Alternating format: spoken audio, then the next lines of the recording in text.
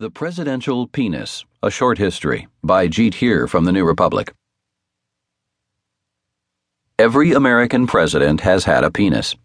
The possession of a generative member is, in fact, the one trait they all share. Some have been Whigs, some Democrats, and some Republicans. There have been slave-owning presidents and abolitionists, bearded presidents and clean-shaven ones, Easterners and Southerners. Almost all have been white, but at least